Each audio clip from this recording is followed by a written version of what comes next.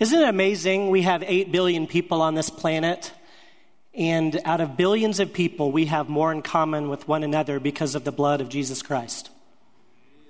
I don't attend this church, but we worship the same God, right?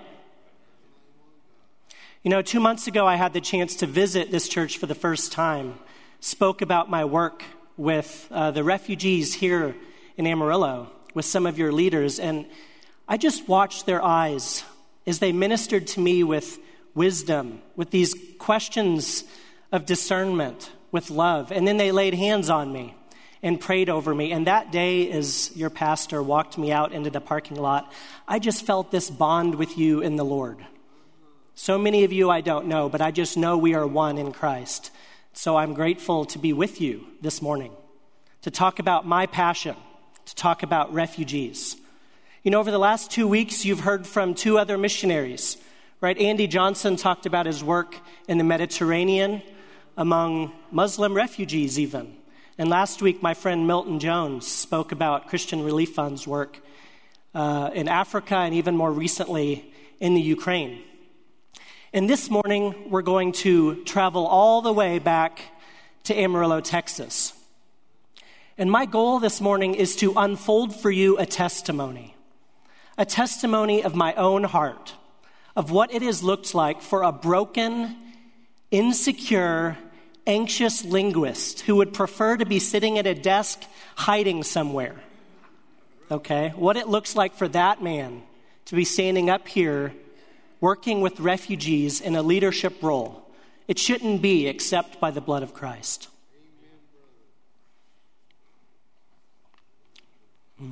So this morning, I have 3 questions for you, and we're going to revisit these questions over and over. Number 1, how are you blessed? As you're listening to me, I want you to reflect this question back to your own heart. God, how am I blessed? What gifts do I have? Number 2, how can I be a blessing? How do my gifts and experiences, Lord, connect with the world that's around me? The broken and the overlooked, in my neighborhood, in my school, in my workplace, even in my own home. And number 3, what stands in the way? What are the sins, the idols, and the fears in your own heart that prevent you from connecting your blessings with how God wants to use them out in the world? My prayer is that as you hear me, you will be forced when you leave this building today to confront those questions, to remember that missions is not for the crazy people in Papua New Guinea. Missions is for you here today. We are sent people of God. And God has a heart for the downtrodden, for the widow, the orphan, the prisoner, the sick, and of course, for the foreigner. We see it throughout Scripture. And how does he bless those people? God spoke to Abraham, a passage that many of you know. Genesis 12, verses 2 and 3. God tells Abram, "And I will make of you a great nation, and I will bless you and make your name great so that you will be a blessing. I will bless those who bless you.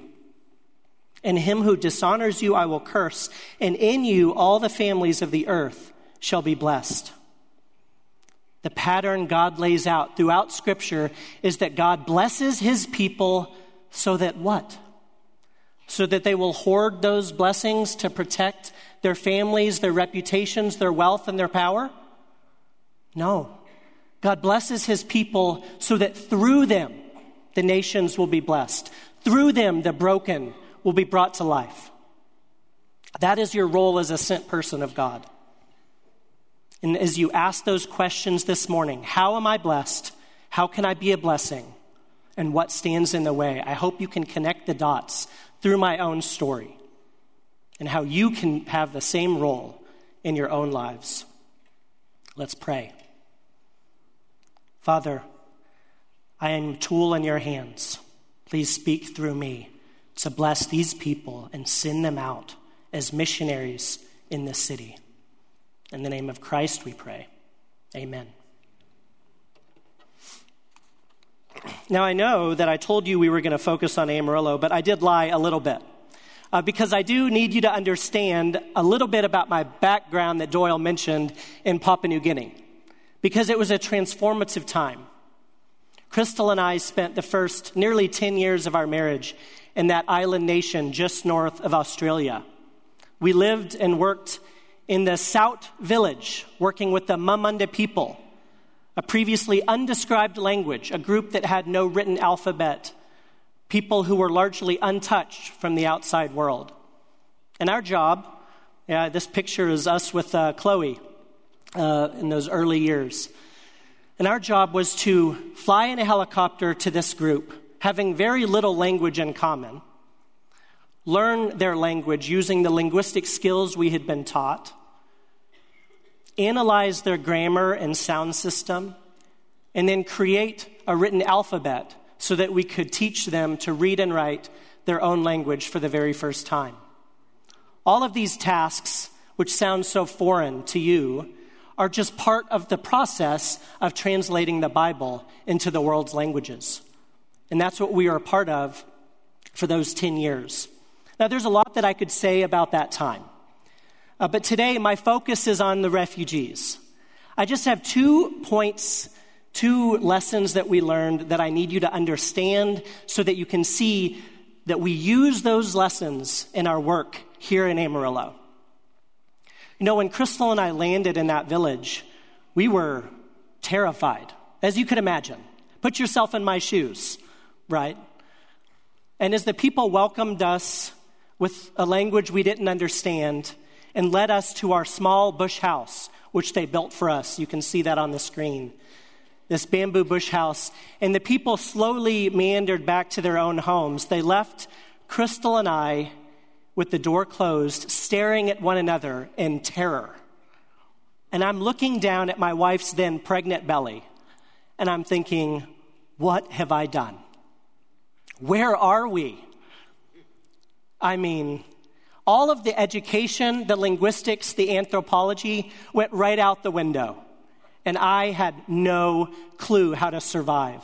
It seemed like every single thing I might have done was fraught with danger, miscommunication. And we hid under our mosquito net, and we cried, and we slept for days on end. I didn't know what to do. And the people, they treated us like children. I had all these skills, right? Master's degree in linguistics. Surely I had gifts for these people.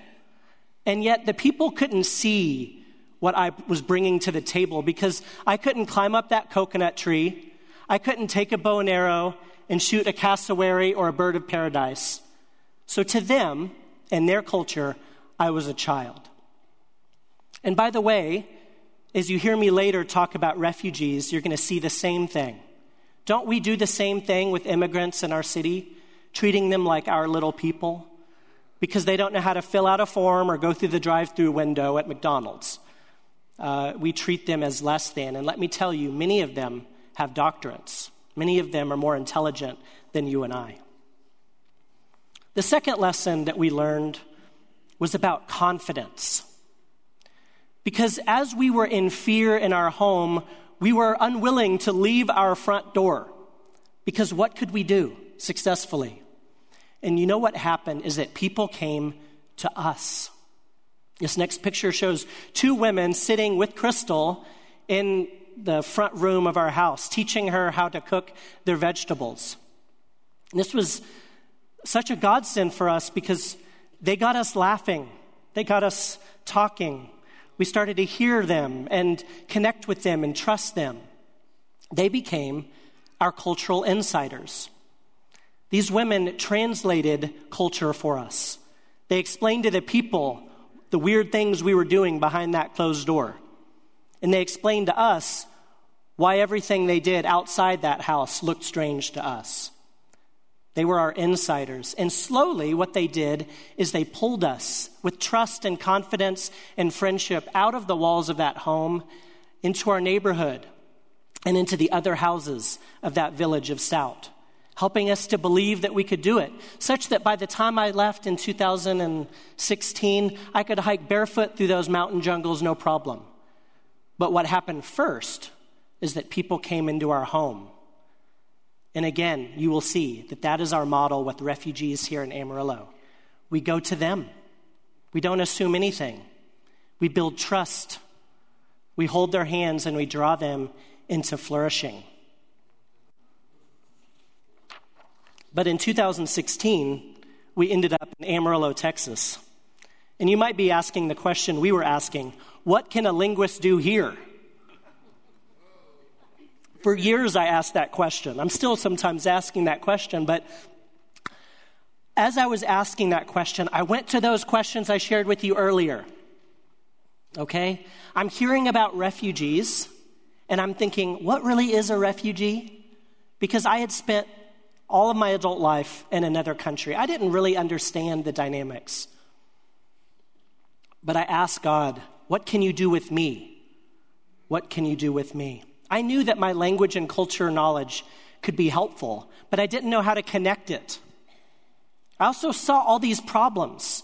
So few refugees and personal relationships that were positive with Americans. So few that were saying that they had ever been inside an American's home. I was watching them struggle. What refugees are in leadership positions? Who is out in the community really thriving? And I thought, I have something to say here, but God, what stands in the way is that I'm terrified because I'm an anxious and insecure man who would rather hide away at my desk. I've shied away from every leadership position in my life. I would much rather analyze linguistics. But I also knew, God, how can you use me if I'm hiding? And so in sincerity, I told God, please take away my fear and release me into this place. Please use me. I knew that I could be faithful as I waited on an answer to the questions I had. And so I started driving. I started driving around this town trying to figure out who are the refugees. I asking questions at local churches, driving around Northeast Amarillo, and one day I happened upon the Somali mosque.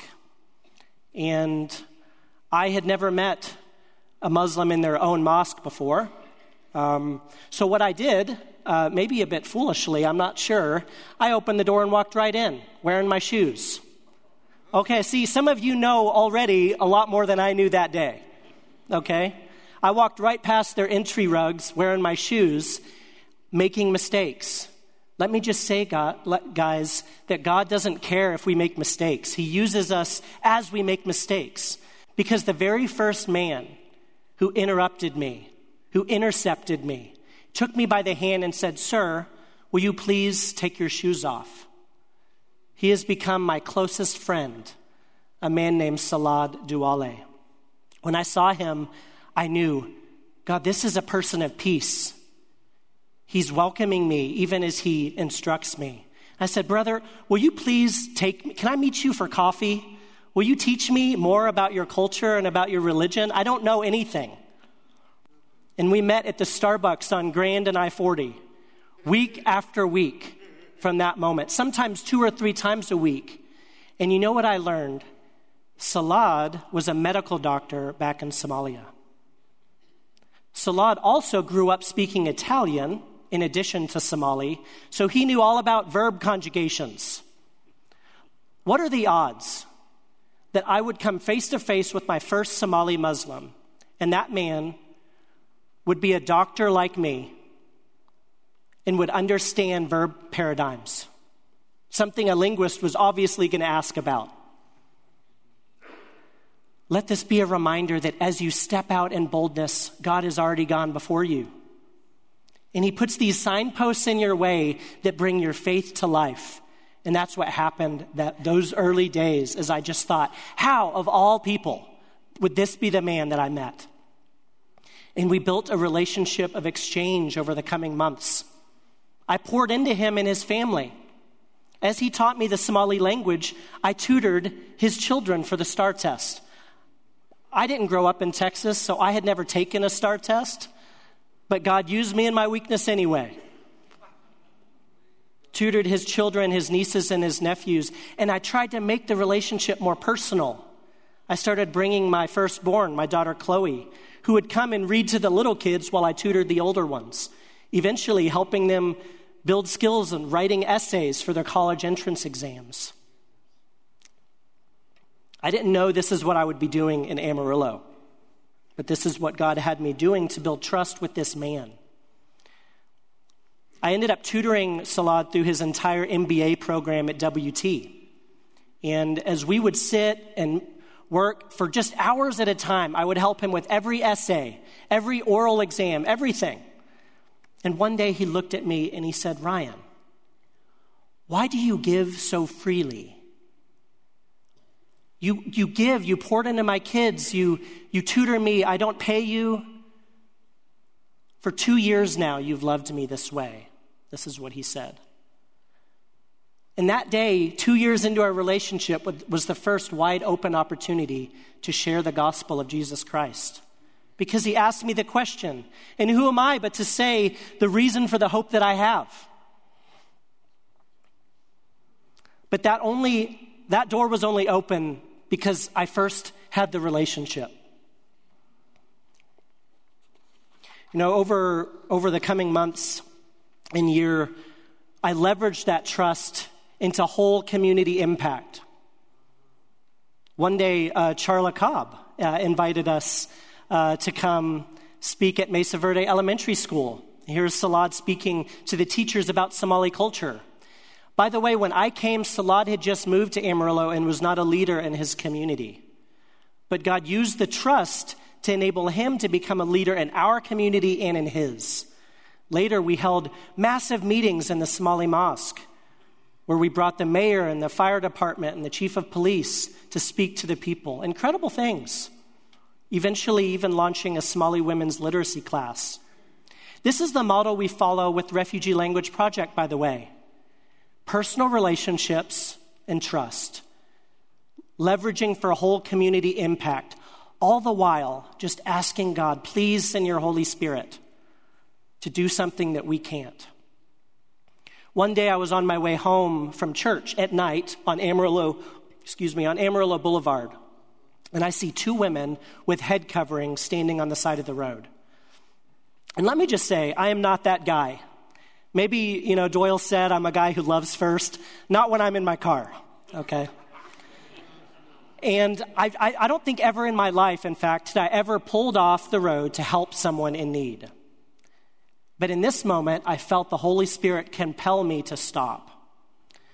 100 yards in front, I pull over and I walk back toward these women. And I think, based on their gait, I think these are Somali women. So I call out, "Habeen Wanaksan, good evening. I'm here to help." And out of the shadows run Salad's two oldest daughters, Nesteho and Ikram. How could that be? Of all the people I'd encounter in the night, the one time I stop on the side of the road. They had broken down and didn't know what to do. Their dad wasn't answering his phone. So I had my father-in-law come and help replace the tire. And later, Salad showed up on the scene. He gave me a hug and he just looked at me with a tilted head. Said, "Brother, how can it be that you are here?" Once again, the Holy Spirit, right? I said in all confidence, "Brother, God sent me to your family 2 years ago, and he sent me to them again tonight. I don't know why. What does God want you to hear from me?" Man, that must have messed with him that night. Praise God that he used me, even when I didn't want to be used on the side of the road.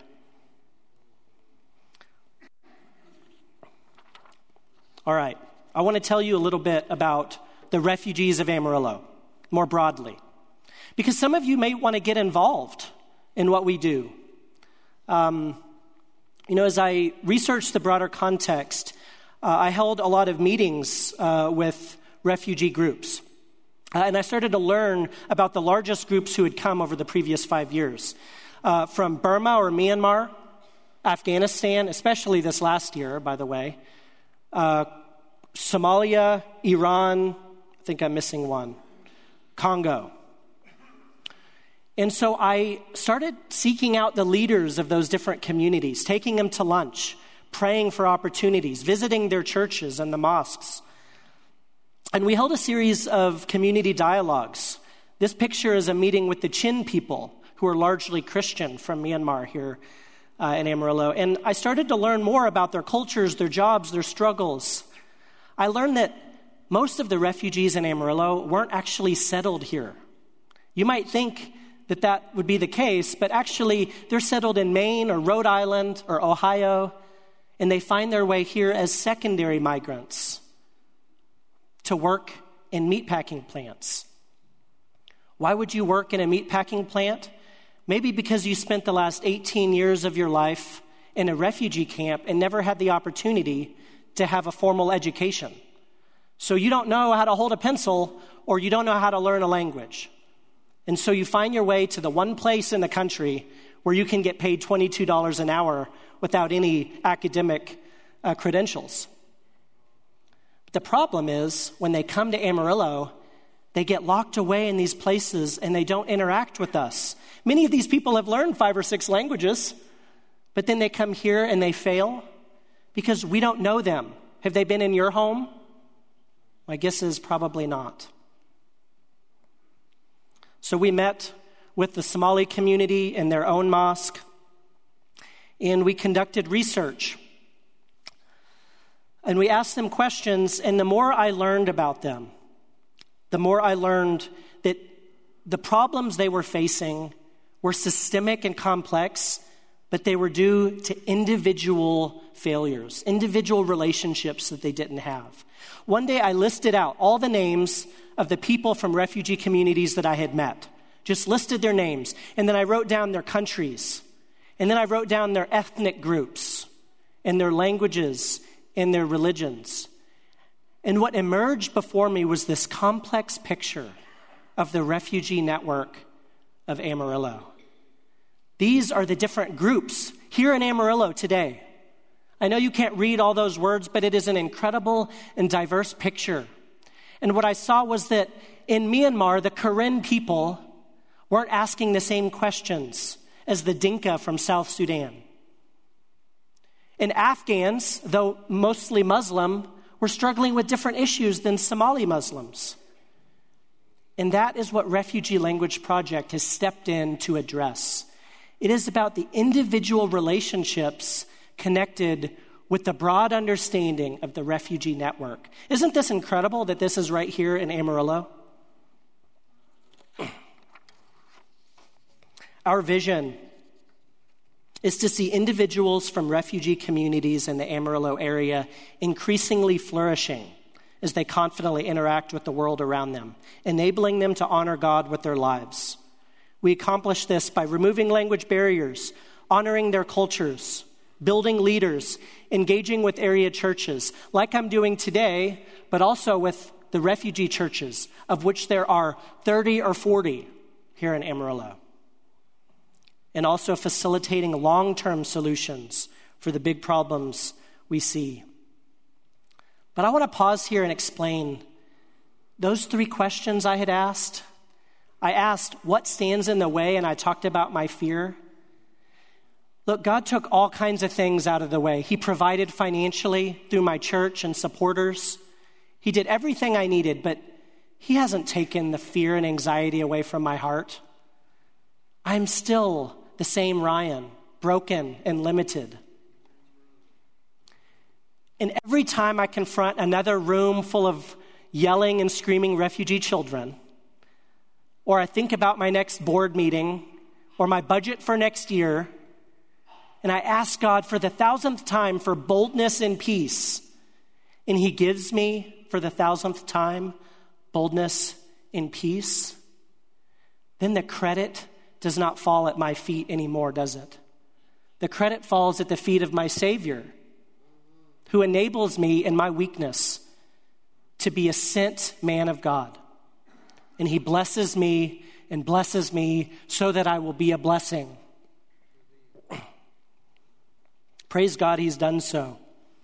Because the Refugee Language Project has grown from a small ministry of Redeemer Christian Church into a fairly good-sized organization with a staff of 8, with hands and fingers invested in all of the different refugee communities of Amarillo.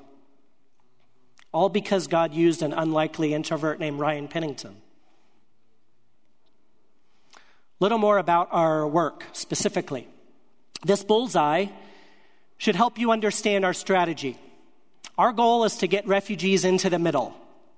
That means we want to take strangers, we want to bring them into our community, build relationships with them, and through those relationships, help them to become leaders who are running ministries, starting businesses.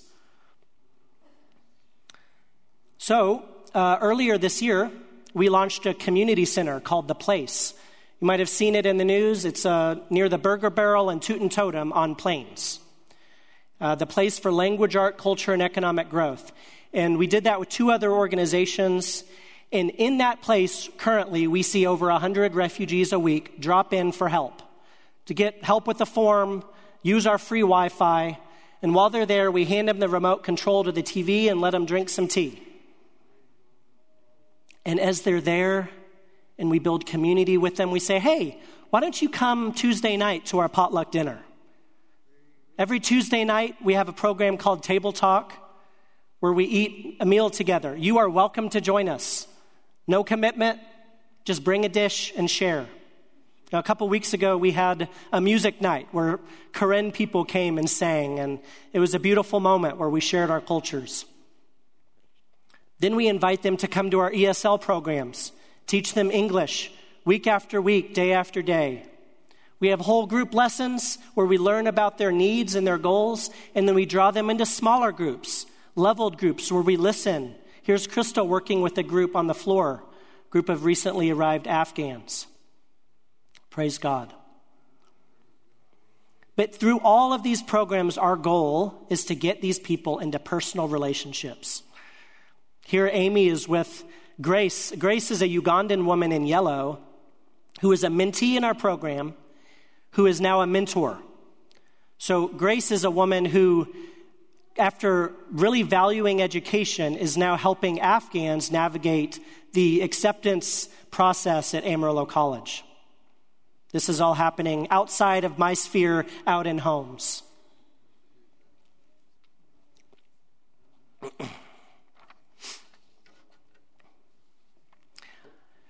I think I want to tell you a little bit about Samuel. Samuel is an amazing guy, all right? He is so charismatic. He came as a Rwandan refugee in 2017. When our ministry was just forming, we got him into a mentorship with Adrian. And Adrian would take Samuel and his brothers to the movie. They would hang out. They just were buddies. Adrian wasn't trying to do anything heroic. He was just the friend of Samuel. When the pandemic really began impacting our area's refugees, I called Samuel. I said, brother, would you mind serving as a translator for us, helping Congolese people and Rwandans and people across Africa to understand the medical situation they were in?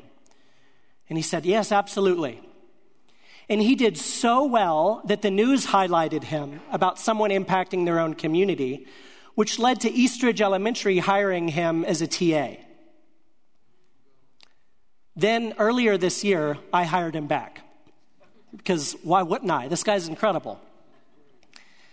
Samuel is now our storybook assistant. He is helping to collect the stories of Amarillo's refugees, collect their life stories, and reproduce them as illustrated storybooks in their own languages and in English that help them to process their traumas and to learn to read and write using this side-by-side text. By the way, on your way out this morning, go by the table and look at one of these books. You're welcome to buy one if you'd like. Help us raise money to purchase or publish the next book. Samuel is actually currently finishing his own story, which will be published as a book early next year. And here's what's incredible about that. Samuel's language has never had a finalized alphabet. Are you thinking back to my work in Papua New Guinea yet? Again, how could it be except by the grace of the Lord Jesus Christ that I could work with Samuel now, connecting him with the team of Bible translators in Louisville, Kentucky, who are translating the Bible into Samuel's mother tongue today. So Samuel is getting to use his story to test out the alphabet decisions so that they will have a more accurate Bible translation. Samuel's a leader. It's quite remarkable right here in Amarillo. I hope that some of you will get involved in what we do. You can learn about how to get involved at the table. We've got newsletters. We've got, other kinds of information. Talk to my beautiful wife. She'll be able to tell you more than I can. You could serve as a host at our community center. You can attend our potluck dinner. Just be a fly on the wall and just watch the craziness, all right? Just see what's happening in Amarillo. Or maybe one day you want to build a relationship with a refugee like Salad or Samuel, and we will walk with you to help you be successful. But as I close, I just want you to be aware of something. I know what some of you are thinking. This Ryan guy, his story is not ordinary. Okay? I know what it feels like to watch someone who is in Papua New Guinea. Okay? I know what you're thinking, like, okay, this is the mission on the other side of the planet. But what I said at the beginning is true. You are sent people of God in your homes, in your schools, in your neighborhoods, in your workplaces. I read a quote recently I wanted to share by Jeannie Marie. She said, "Sometimes we believe that if we're not ready to move to a jungle somewhere in Papua New Guinea, or since we're not physicians educated to eradicate diseases in Africa, there's not much else we can do to be involved around the world. I spent 8 years after university just living life, going to church, working, raising children, scrapbooking, playing volleyball, and planning vacations. Not a bad life, but a life without much spiritual excitement. I had absolved myself from any responsibility or privilege to be a light to the nations, and even our own community, because my husband and I didn't see ourselves living in a tribe somewhere." Proverbs 11 says, "When it goes well with the righteous, the city rejoices. And when the wicked perish, there are shouts of gladness. By the blessing of the upright, a city is exalted, but by the mouth of the wicked, it is overthrown." God wants to use you to bless this city, and through it, to bless the nations. So as I walk off the stage, I want you to bow your heads, and I want you to think about your own hearts and answer these questions in your own lives. Number one, how am I blessed? Think, how has God equipped me for kingdom impact? What has he given me? Number two, where around me can I use these blessings? An organization, my neighbors, a refugee family, my church?